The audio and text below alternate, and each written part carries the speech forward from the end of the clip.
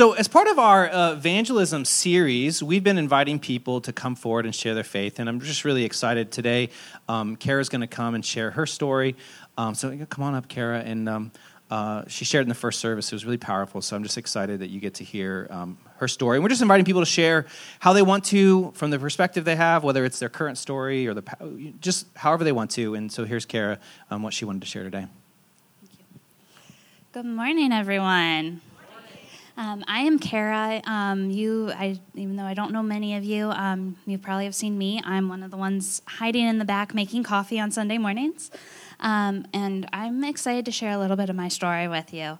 I'm going to attempt not to cry. Unfortunately, or fortunately, either way, I could not stop myself from crying in the first service. So here we go. I grew up in the church, and I remember accepting Jesus at the age of 5. My family and I continued to go to church every Sunday, though it wasn't always in the same state. We moved from Colorado to Pennsylvania to Michigan. By the time we moved to Michigan, I knew a lot about the Bible, but I can't say I was truly a follower of Christ. I knew what to say, how to act, and that Jesus had saved me, but I don't think I followed him. Now, when we moved to Michigan, I had uprooted my life twice. My grandmother had passed away, and I had a hard time making friends. In Michigan, we moved into a very close-knit community, and nobody liked my family because we kicked out the people that were selling the house that my family bought. Needless to say, it was a tough transition. We started going to church, and I got involved with the youth group. I made some friends, but was still picked on at school for being the new kid, being overweight, and being different. I found that youth group was the one place I could truly have friends, and no one looked at me differently. This did not change the fact that I could not shake the feeling of being different. I started to withdraw into myself, and my constant excuse for everything was, I'm just tired, or I don't feel good. I felt at that time that I couldn't tell anyone what I was feeling, that I couldn't tell them I hated myself, felt that I would be better off dead or if I hadn't been born. There is one friend, though, and I could let my walls down around, even if it was just a little bit. And she kept pointing me towards God, saying, He is here for you, He loves you, and so do I. She was the one I called when I couldn't keep going, the one I knew would show me the love of God, even when I felt I didn't deserve it or I was unworthy. Through the youth group and my friend, I was able to go on mission trips, retreats, and tons of other things. On one of the retreats, I recommitted my life to Christ and started following him. I started to live differently and act like a follower of him. Through this, I was able to make more friends and find my place. Even though I wasn't made fun of as much, I knew I was loved and that there was nothing I could do to turn Jesus away. I continued to struggle with depression and anxiety. I tried keeping busy, doing everything in my power to forget how I felt, but it was to no avail.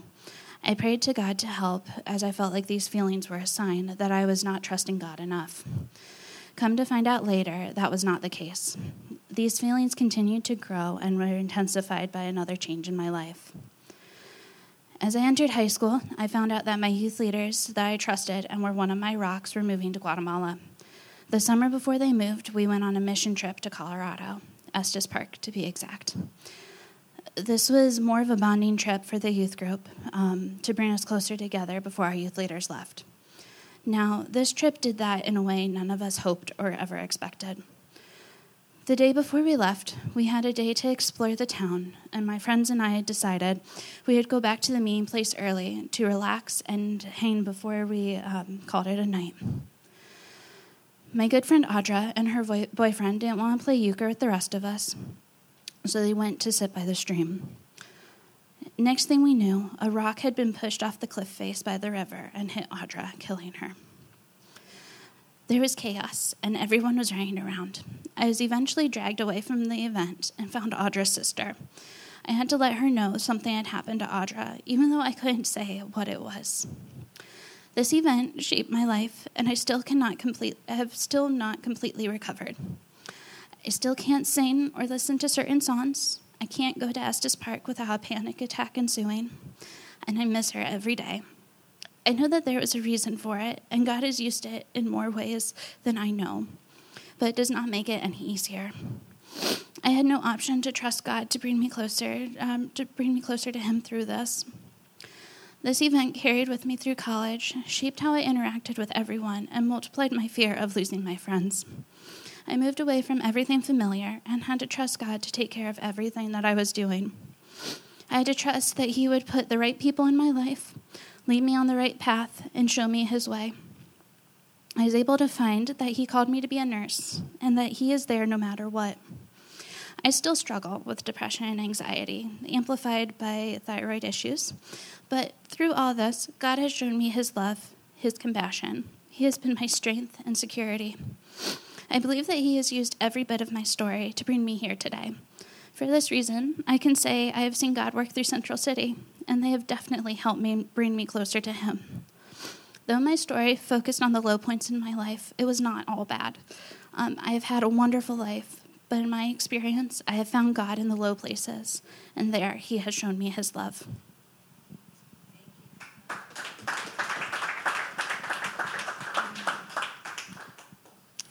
Thanks, Kara.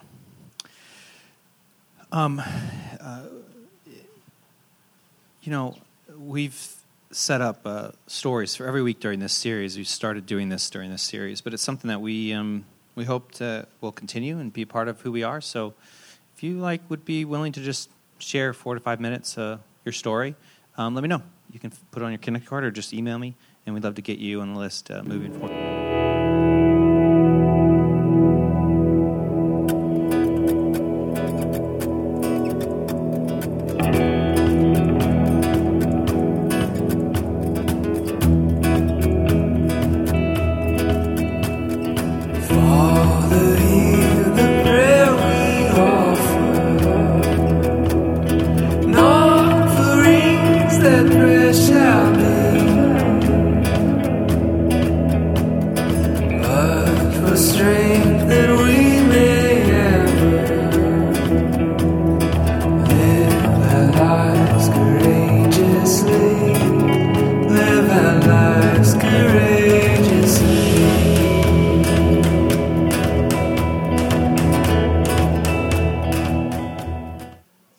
Friends, I want you to imagine with me that you've got something that is just really, really good. It's just the best thing ever. You had it's given you meaning and purpose. You've enjoyed it. It's just like this. It's this thing, and it's really, really good. It could be whatever it is. Just imagine you've got this really good thing, and you have a friend who's never heard of it. Okay, never heard of it. Completely clueless. And you know all about it because it's changed your life, and they haven't heard. Maybe it's a shampoo they haven't heard of. I don't know. Just imagine whatever it is. But you have this really good thing, and then your friend has never heard of it, and you're going to share it with them. What might that look like? Are you the type of person who's like, invite them over dinner, you got to tell them? Is it the type of thing you're just going to subtly work into conversation and be like, hey, what kind of shampoo are you using these days? How would you, or is it like, you've got to try this, you got to go get it right now, here, pull out your phone, order it on Amazon. What would you do? How would you tell someone? They've never heard of this before. You're going to tell them about it for the first time. Most likely, it's going to be a relatively positive conversation. There's a good chance they're going to be like, well, okay, and not as impressed as you. Maybe until they try it, you don't know. But what would that look like? Hold on to that thought for a second. Think about that for a second. Now, I want you to imagine that you still have this good thing. It's great. Still, it's the most meaningful thing you've experienced. It's great. It's still a good thing. But now imagine your friend has tried it and didn't have a good experience. Okay. In fact, imagine that maybe your friend tried this thing and it left them worse off than when they tried it. Imagine, in fact, that maybe your friend is even concerned that this organization behind this thing might be corrupt, engaged in things like child abuse, money, greed. Maybe the organization, you're saying this thing's good, but pretty sure the organization is just out to get more money, buy another plane for their CEO. Imagine that's your friend's experience with this thing. How would you have that conversation then? My hope is that it would be different, wouldn't it? You might not say, oh, you've got to try this thing. You might say, or I might recommend you say, I'm so sorry. Can you tell me more about that? the first situation is evangelism in a perfect world. We've experienced God. It's a good thing. Someone hasn't heard it before, and you share it with them. The second situation is evangelism in the world we actually live in.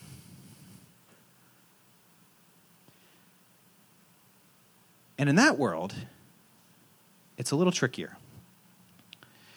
In fact, I would suggest that in the world we live in, starting with something as simple as an apology might be more effective than apologetics. I'm sorry. Tell me more about that. What's been your experience? Because at that point, then you move towards understanding. You might, in that conversation, get to a place where you understand the way in which they experienced that was so hurtful. And you can understand then, maybe they can walk away understanding why it's so great and impactful for you, and that there might be a chance in that kind of conversation to share some good news.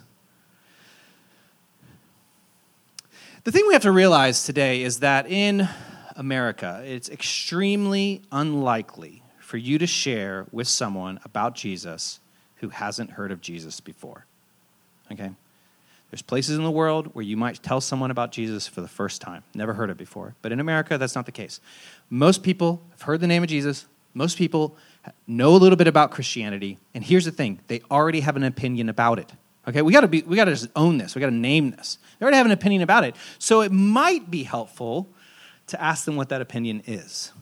So Barna did that. Barna surveys people around a variety of things related to faith, and they did a nationwide survey specifically on evangelism. They released it in partnership with an organization called Alpha, and it's called Reviving Evangelism. I'm going to share some of the findings from this survey that they did. They interviewed Christians and asked their thoughts on evangelism. We shared some of the stats in the opening video if you were paying attention. One of them being millennials not only are uncomfortable with evangelism, but almost half of them say it's wrong to share your faith. So that's an interesting thing to find, and there's some logic behind it. But they also interviewed people who aren't Christians and asked them their thoughts on what it would be like to learn about someone else's faith, to learn more about Christianity.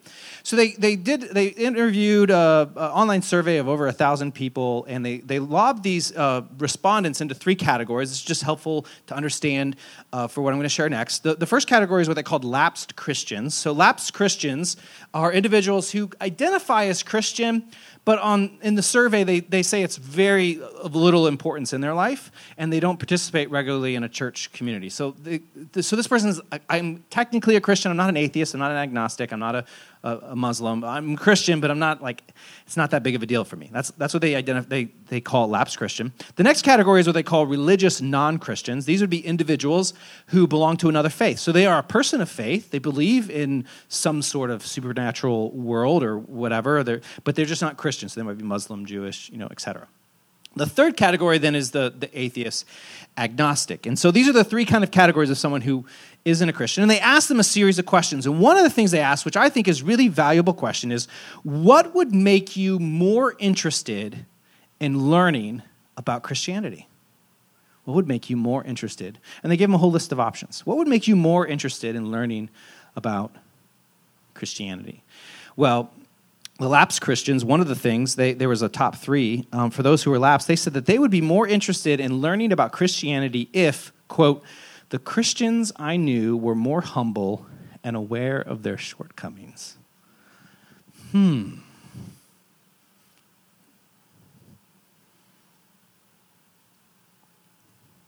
think about that for a second. For those who were religious but not Christian, one answer that scored in their top three that stood out to me was they said, I'd be more interested in learning about Christianity if Christianity had a better reputation. Interesting. For those who are atheist agnostic, one of the things they said in their top three reasons as it was ranked was the same thing, that they'd be more interested if Christianity had a better reputation.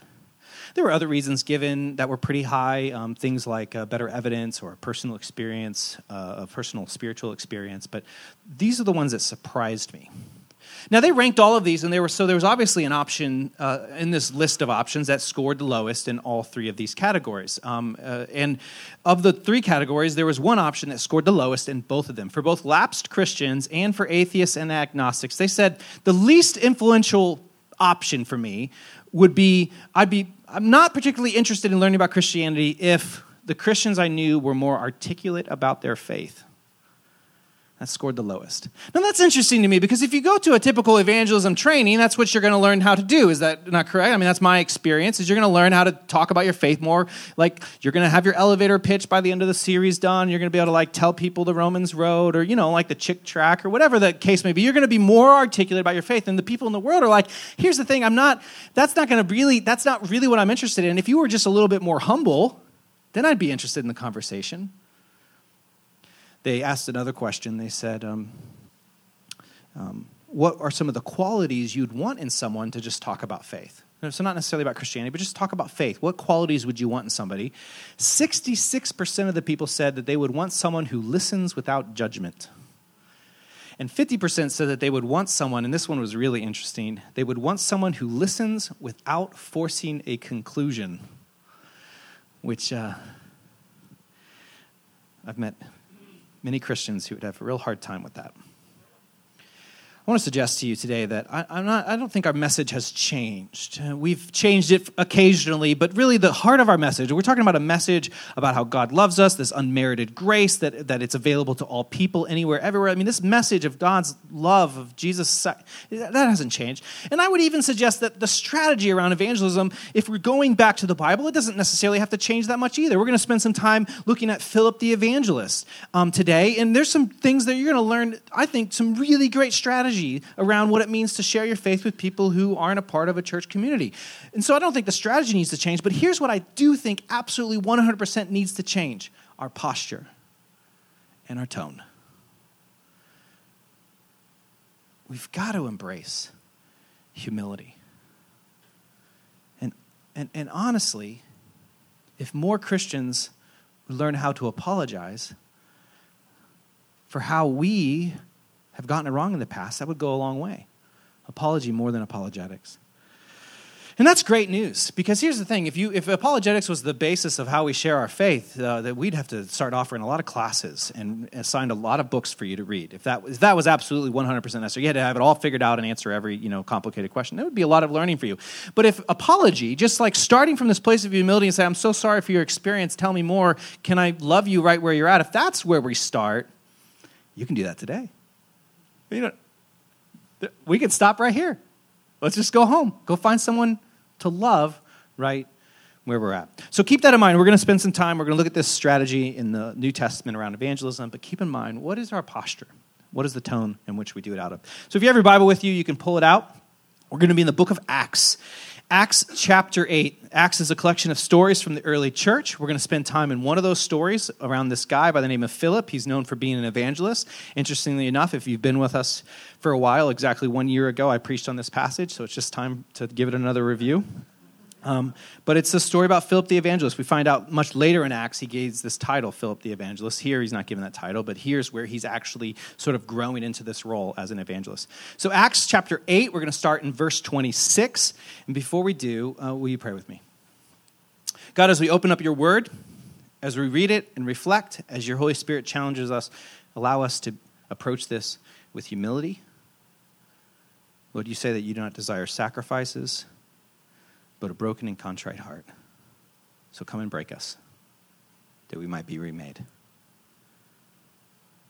Help us, Lord, whatever those things in our life that are distracting us, that are pulling us apart, that are weighing down on us, help us just to lay those aside. Help us to come to you, weary and worn, and take on your yoke. Help us to rest in you. In your name we pray. Amen. Acts 8:26 says this. Now, an angel of the Lord said to Philip, go south to the road, the desert road, that goes down from Jerusalem to Gaza. So he started out. I want to pause there for a second and name something that's essential. This is Philip. Philip's the evangelist. This is his early years of ministry. The church was just born.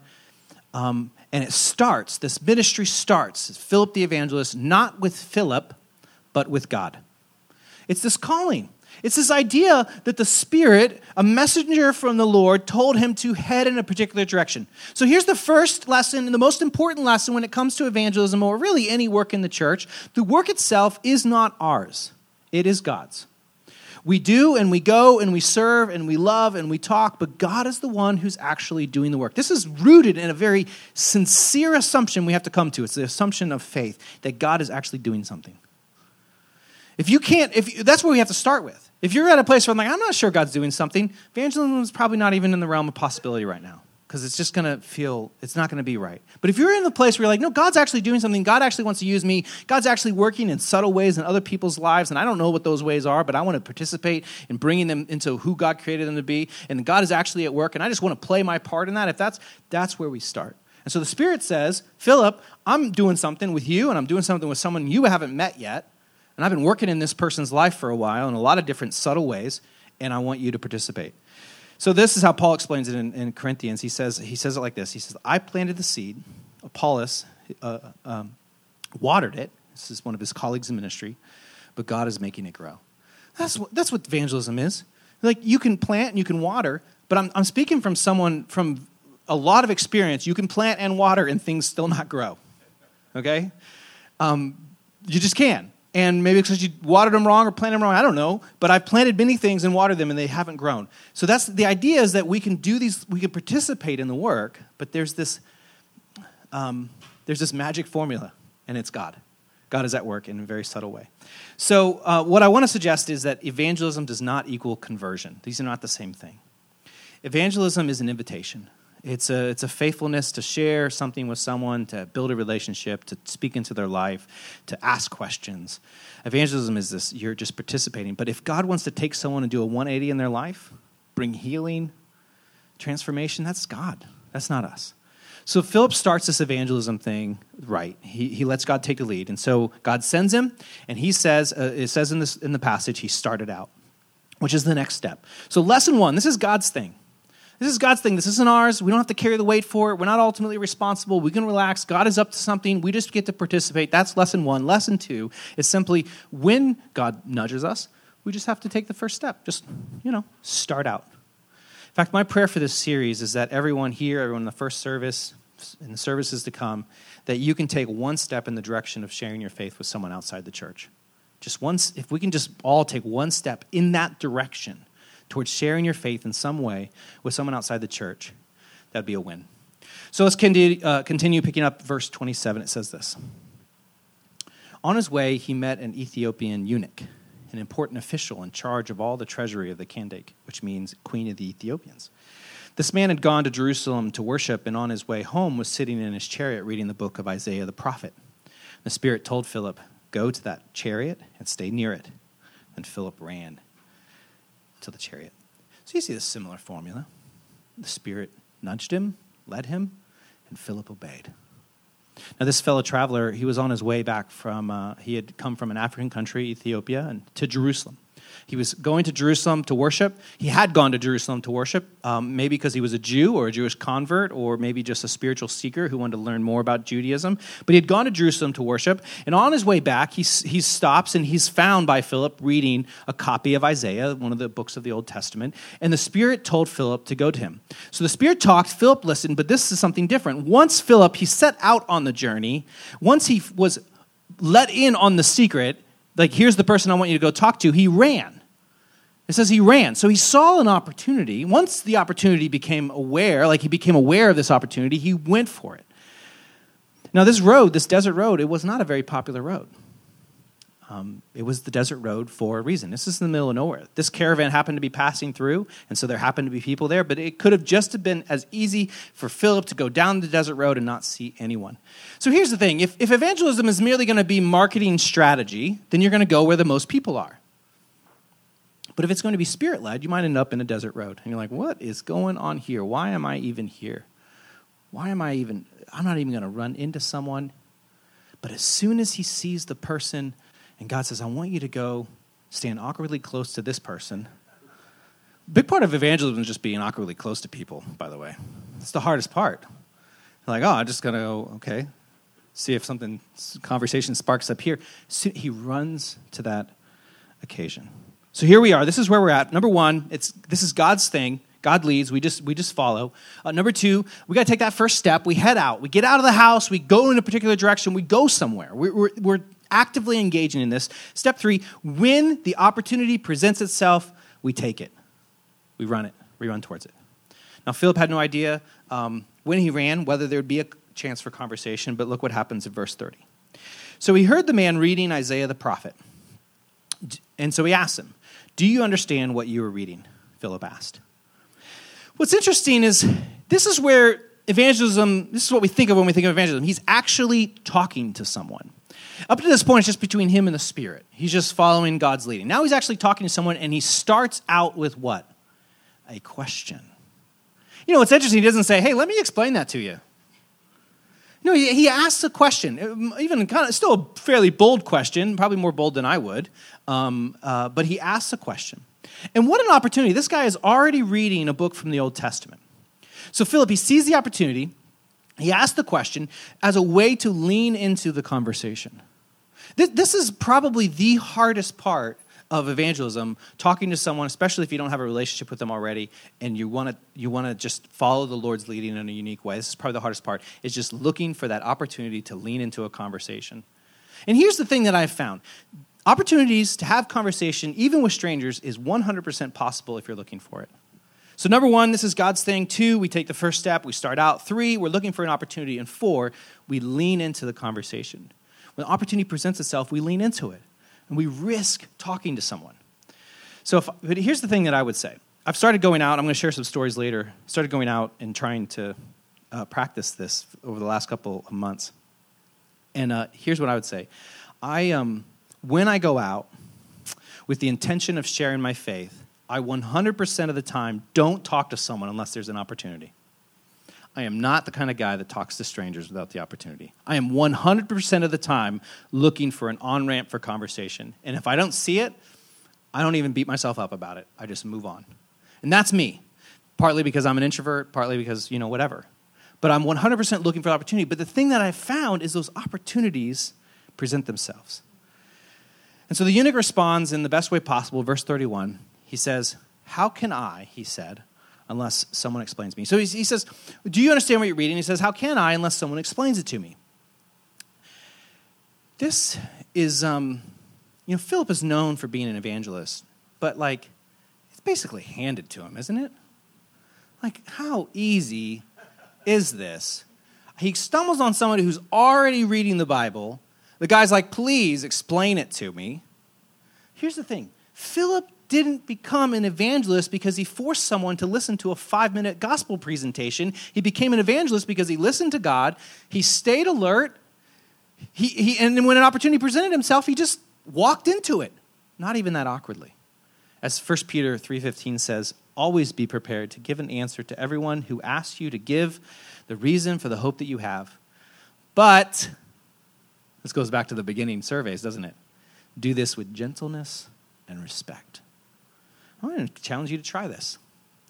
For the rest of the summer, into the fall, stay alert enough, just pay attention to the world around you, enough that when an opportunity comes to talk about some element of your faith, to ask a question, to talk about whether you go to church, I'm not asking you to do a high-pressure sale. Just be alert enough that when the door opens to talk about some element of your faith or some element of your doubts, maybe your own struggles with the church. You can talk about that too.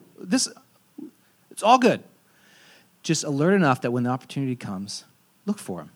And if I would suggest to you that you're going to have more opportunities when you're looking for it than you can possibly imagine. I've seen this in my own life when I'm hungry for it, I want it, I'm looking for it, I'm praying for it. They just come up. And they're not profound, and they've so far not usually resulted in grand conversions of people on the spot. But it's steps in the right direction. And of course, do that with gentleness and respect, humility.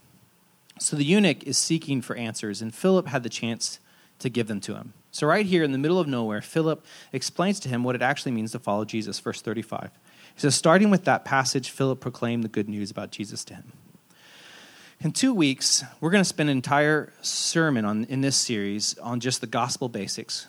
What would Philip have explained to this person? If that opportunity falls in your lap where you're able to explain to someone what this good news is, what would you say to them? We're going to spend a whole sermon. We're just going to talk about this good news. We're going to talk about this grace, this unmerited favor, this love of God for all humanity. We're going to talk about this good news. We're going to spend a whole week for it. For now, he shares it with them, and he moves on. Verse 36. As they traveled along the road, they came to some water, and the eunuch said, "Look, here is water. What can stand in the way of me being baptized?" And he gave orders to stop the chariot. Then both Philip and the eunuch went down into the water, and Philip baptized him. He asks Philip, what stands in my way of being baptized? This question from the Ethiopian eunuch was a weighted question. Have you noticed that we haven't been given his name yet, this Ethiopian eunuch? Always referred to as the Ethiopian or always referred to as the eunuch.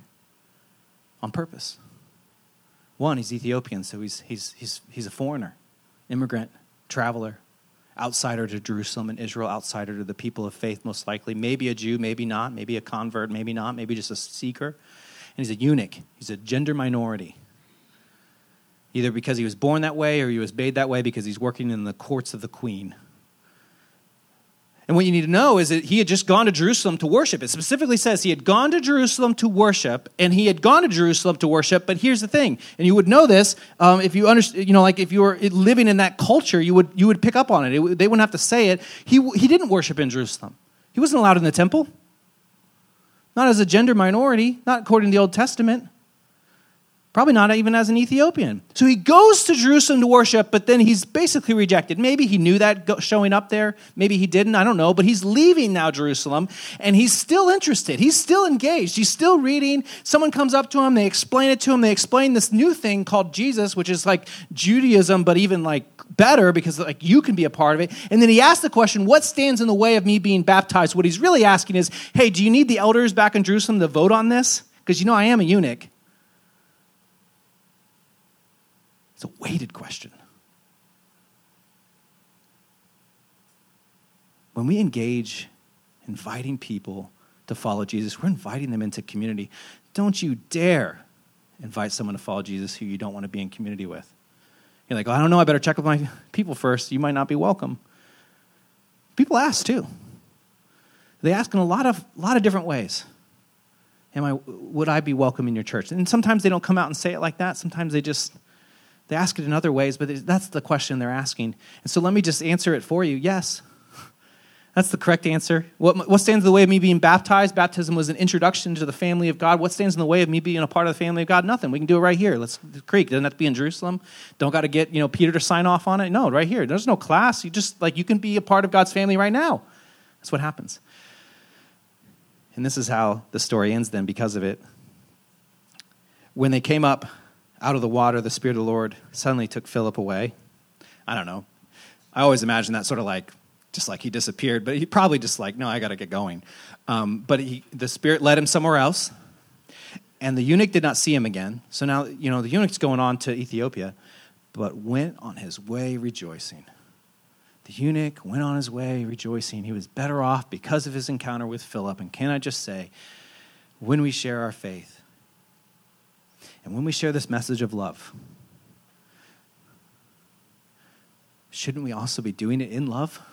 Shouldn't people be walking away better than when you can be Philip to someone?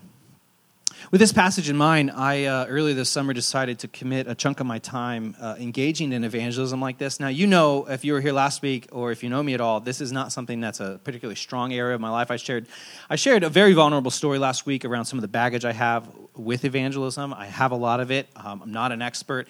It would have been wise for me to practice this year and preach the sermon series next year. That's how much baggage I have around it. But here we are, friends. So my appreciation for your grace. But I wanted to commit some time to practice what I would eventually be preaching. I hear that's a good thing. My friend Max had a similar desire, specifically around OSU and the campus there. And so we started going out. I went out with him. I didn't want to go out by myself. And we went on campus at OSU to do this kind of thing. We called it prayer walking. So we're just walking through campus praying. And I'm really intentionally like, I'm on board now. I'm like, I've worked through some of my stuff. I want God to show up. I'm going to share my faith. It's going to be great. I believe God is alive and work in this world. Like I do. I honestly believe that. And so I'm like, I show up on campus. I'm expecting this opportunity to come along. And the first time we go out, don't talk to anyone. No opportunities.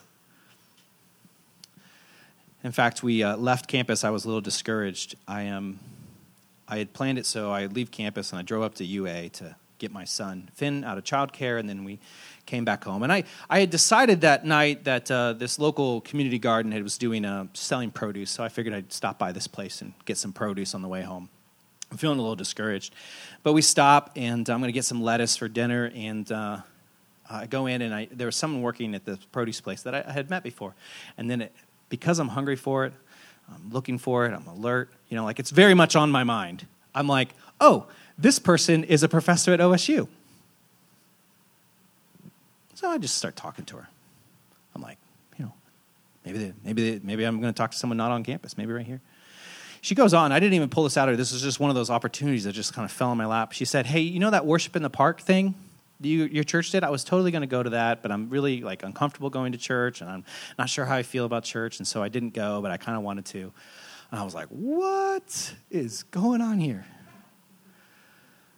So we talked. I said, you should totally come. You'd be totally welcome. We'd love to have you. I followed up with her in an email later, asked if we could, our families could get together. But at the same time, Finn had run off and played in this fenced-in area, and this younger volunteer, went and played with him, and I found out in the conversation that person was OSU student. I was like, I got done with the one girl. I was like, okay, I'm going to go talk to this person hanging out with my son. And so we did. The next time that we went out on campus, I felt this stir in me to stop at a local coffee shop on campus. It was a campus-run coffee shop.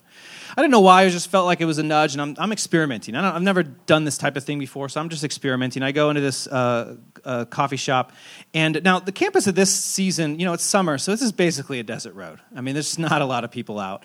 And in this coffee shop, there wasn't a lot of people out either. But we walk in, and Max is with me, and Max works on campus, and he happened to know all the people behind the bar. So he told them that I was their pastor, and we talked a little bit, and then we ordered drinks, and we're leaving, and we walk away, and the guy was like, no, they're you can just have them. Now I don't know how that fits into evangelism, but I felt like getting free coffee was like a sign from God that I'm doing something right. Don't you think? In fact, another time I was prayer walking in Grandview with Garrett. We don't see any opportunities, there's nothing that pops up, but we made ourselves available to the Holy Spirit. We need to do that again. I'm putting you on the spot. Let's do it again. And we end up back at the theater where we used to meet as a church, and we used to rent this space, and the manager's there, and I go over to him, I say hi, we get into this long conversation. He's a fascinating guy to talk to, especially if you like conspiracy theories or beer, and great guy to talk to. So we sit down, we order drinks, we're chatting, we get to leave, we go to pay, and he's like, no, totally, it's on me. And I'm like, once again, I don't know how this fits into evangelism. There was no conversion experience, but free drinks. I feel like it was a sign from God that we're doing something right. And so if you want free drinks, come with me on a prayer walk. You're welcome to, I don't know, I can't guarantee it, but it's happened twice, friends. I don't know, good news. Another time that it was really a desert road experience. We were on campus. We didn't have any opportunity. I'm still kind of feeling this out, but we sit down in the shade. We regroup after walking around campus. And I was like, you know what? I think we should go to Waffle House. I'm not a Waffle House guy. I've never been to Waffle House. I'm not a guy that eats at Waffle House. I don't even know why anyone would eat at Waffle House. But I'm like, let's go to Waffle House. We go to Waffle House. But here's the thing. No one's in Waffle House at 3 o'clock in the afternoon. It's just not when college students eat waffles. They eat at a different 3 o'clock. Not in the afternoon. There's one person in there, the guy working. So we sit at the counter, and I'm just like, I'm hungry for this, So I try to spark up a conversation. I say something like, hey, I'm assuming, most of your students, they come, probably late at night. Do you have to deal with a lot of drunk students? And he said, well, actually, most of my problems come from dealing with homeless people. And I was like, ding, ding, ding, ding, ding. Because I don't know if you know this, but we do a lot of work in homeless outreach. I can talk all day about homeless stuff. So I'm like, let's talk about that. We have a 30-minute conversation around homelessness. And what started out is he was sharing like this cold place. He's talking about restraining orders he had to do. By the end of the conversation, his heart's kind of melting a little bit, and he's talking about how he actually, he wouldn't admit this at the beginning of the conversation, but he actually worries about the homeless, and he wishes, this type of thing. Now, I'm ready to take this up the notch. I'm still experimenting. I'm still learning. So I'm like, I'm going to make this spiritual. So I say at the end of the conversation something kind of spiritual. I'm just going to take it one step further. And I say, well, we're out. We're part of a campus ministry. We're out praying over the campus. Is there anything we can pray for you? Now, I've heard when you ask that to somebody, even sometimes a stranger, they'll open up. I've heard stories. I know this guy who asks it of people all the time, which is not my personality. This type of thing stresses me out. But he does it all the time, and God uses it in profound ways. But I did it this one time, and you know what? He did. He opened up immediately. He shared this really vulnerable, personal, difficult story that was happening in his life, and, I'm not as bold as to just pray for him on the spot. I might get there someday. But, he shared it, and I said, I'm going to 100% pray for you. Just the other day, after the next time we went out, this wasn't the Holy Spirit. I just wanted donuts. So we went to a donut shop after prayer walking. You guys are thinking, free coffee, free beer, and donuts. Like, why are you not doing this with me already, right? You're welcome. Fill out the Connect card, email me. We'll go out.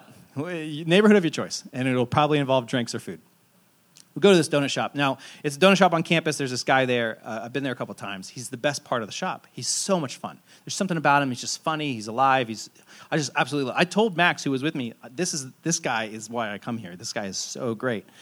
And if you've been to this donut shop, you know who I'm talking about, I bet.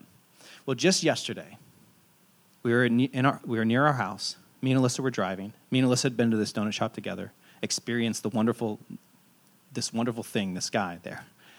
And I was like, there's this guy standing at the bus stop. And I said, I think that's the guy from the donut shop. And she says, really? And I was like, yeah, I'm pretty sure that's the guy from the donut shop. She's like, you want me to stop? And I'm like, no, that's awkward. But I'm also preaching this sermon the next day. So, yes. And we pull up. Now, we live in Franklinton. Pulling up to someone means something in that neighborhood. And if you don't know what it is, it's not a good thing. And so this has got to be terrifying for him. But we pull up, and we roll down the window, and I was like, hey, are you the guy that works at that donut shop? And he's like, yeah, that's me. That's how he talks. He's so great. And the bus pulled up behind us. I introduced myself. He introduced himself. He lives in the neighborhood. He lives a couple blocks from me. Now, I don't know if none of these are dramatic stories. I don't know what God's going to do with any of this stuff. But here's what I do know. I do know that God's working in the world. I do know that God wants to work in my life. And I do know that I personally have some baggage around this kind of stuff. And I do know that these are small steps in the right direction. And that's what we want to do. That's what I invite you to do in this series. We're not going to become this church that, goes out onto the beach and passes out tracts. That's just never going to be who we are. But we can take small steps to just engaging the Holy Spirit and engaging our neighbor in a loving and kind way without an agenda, and just do our best to meet new people and love them in the name of Jesus. That is nothing wrong with that. So here's what I want to do. Last week we talked about how we want to relieve the pressure of evangelism.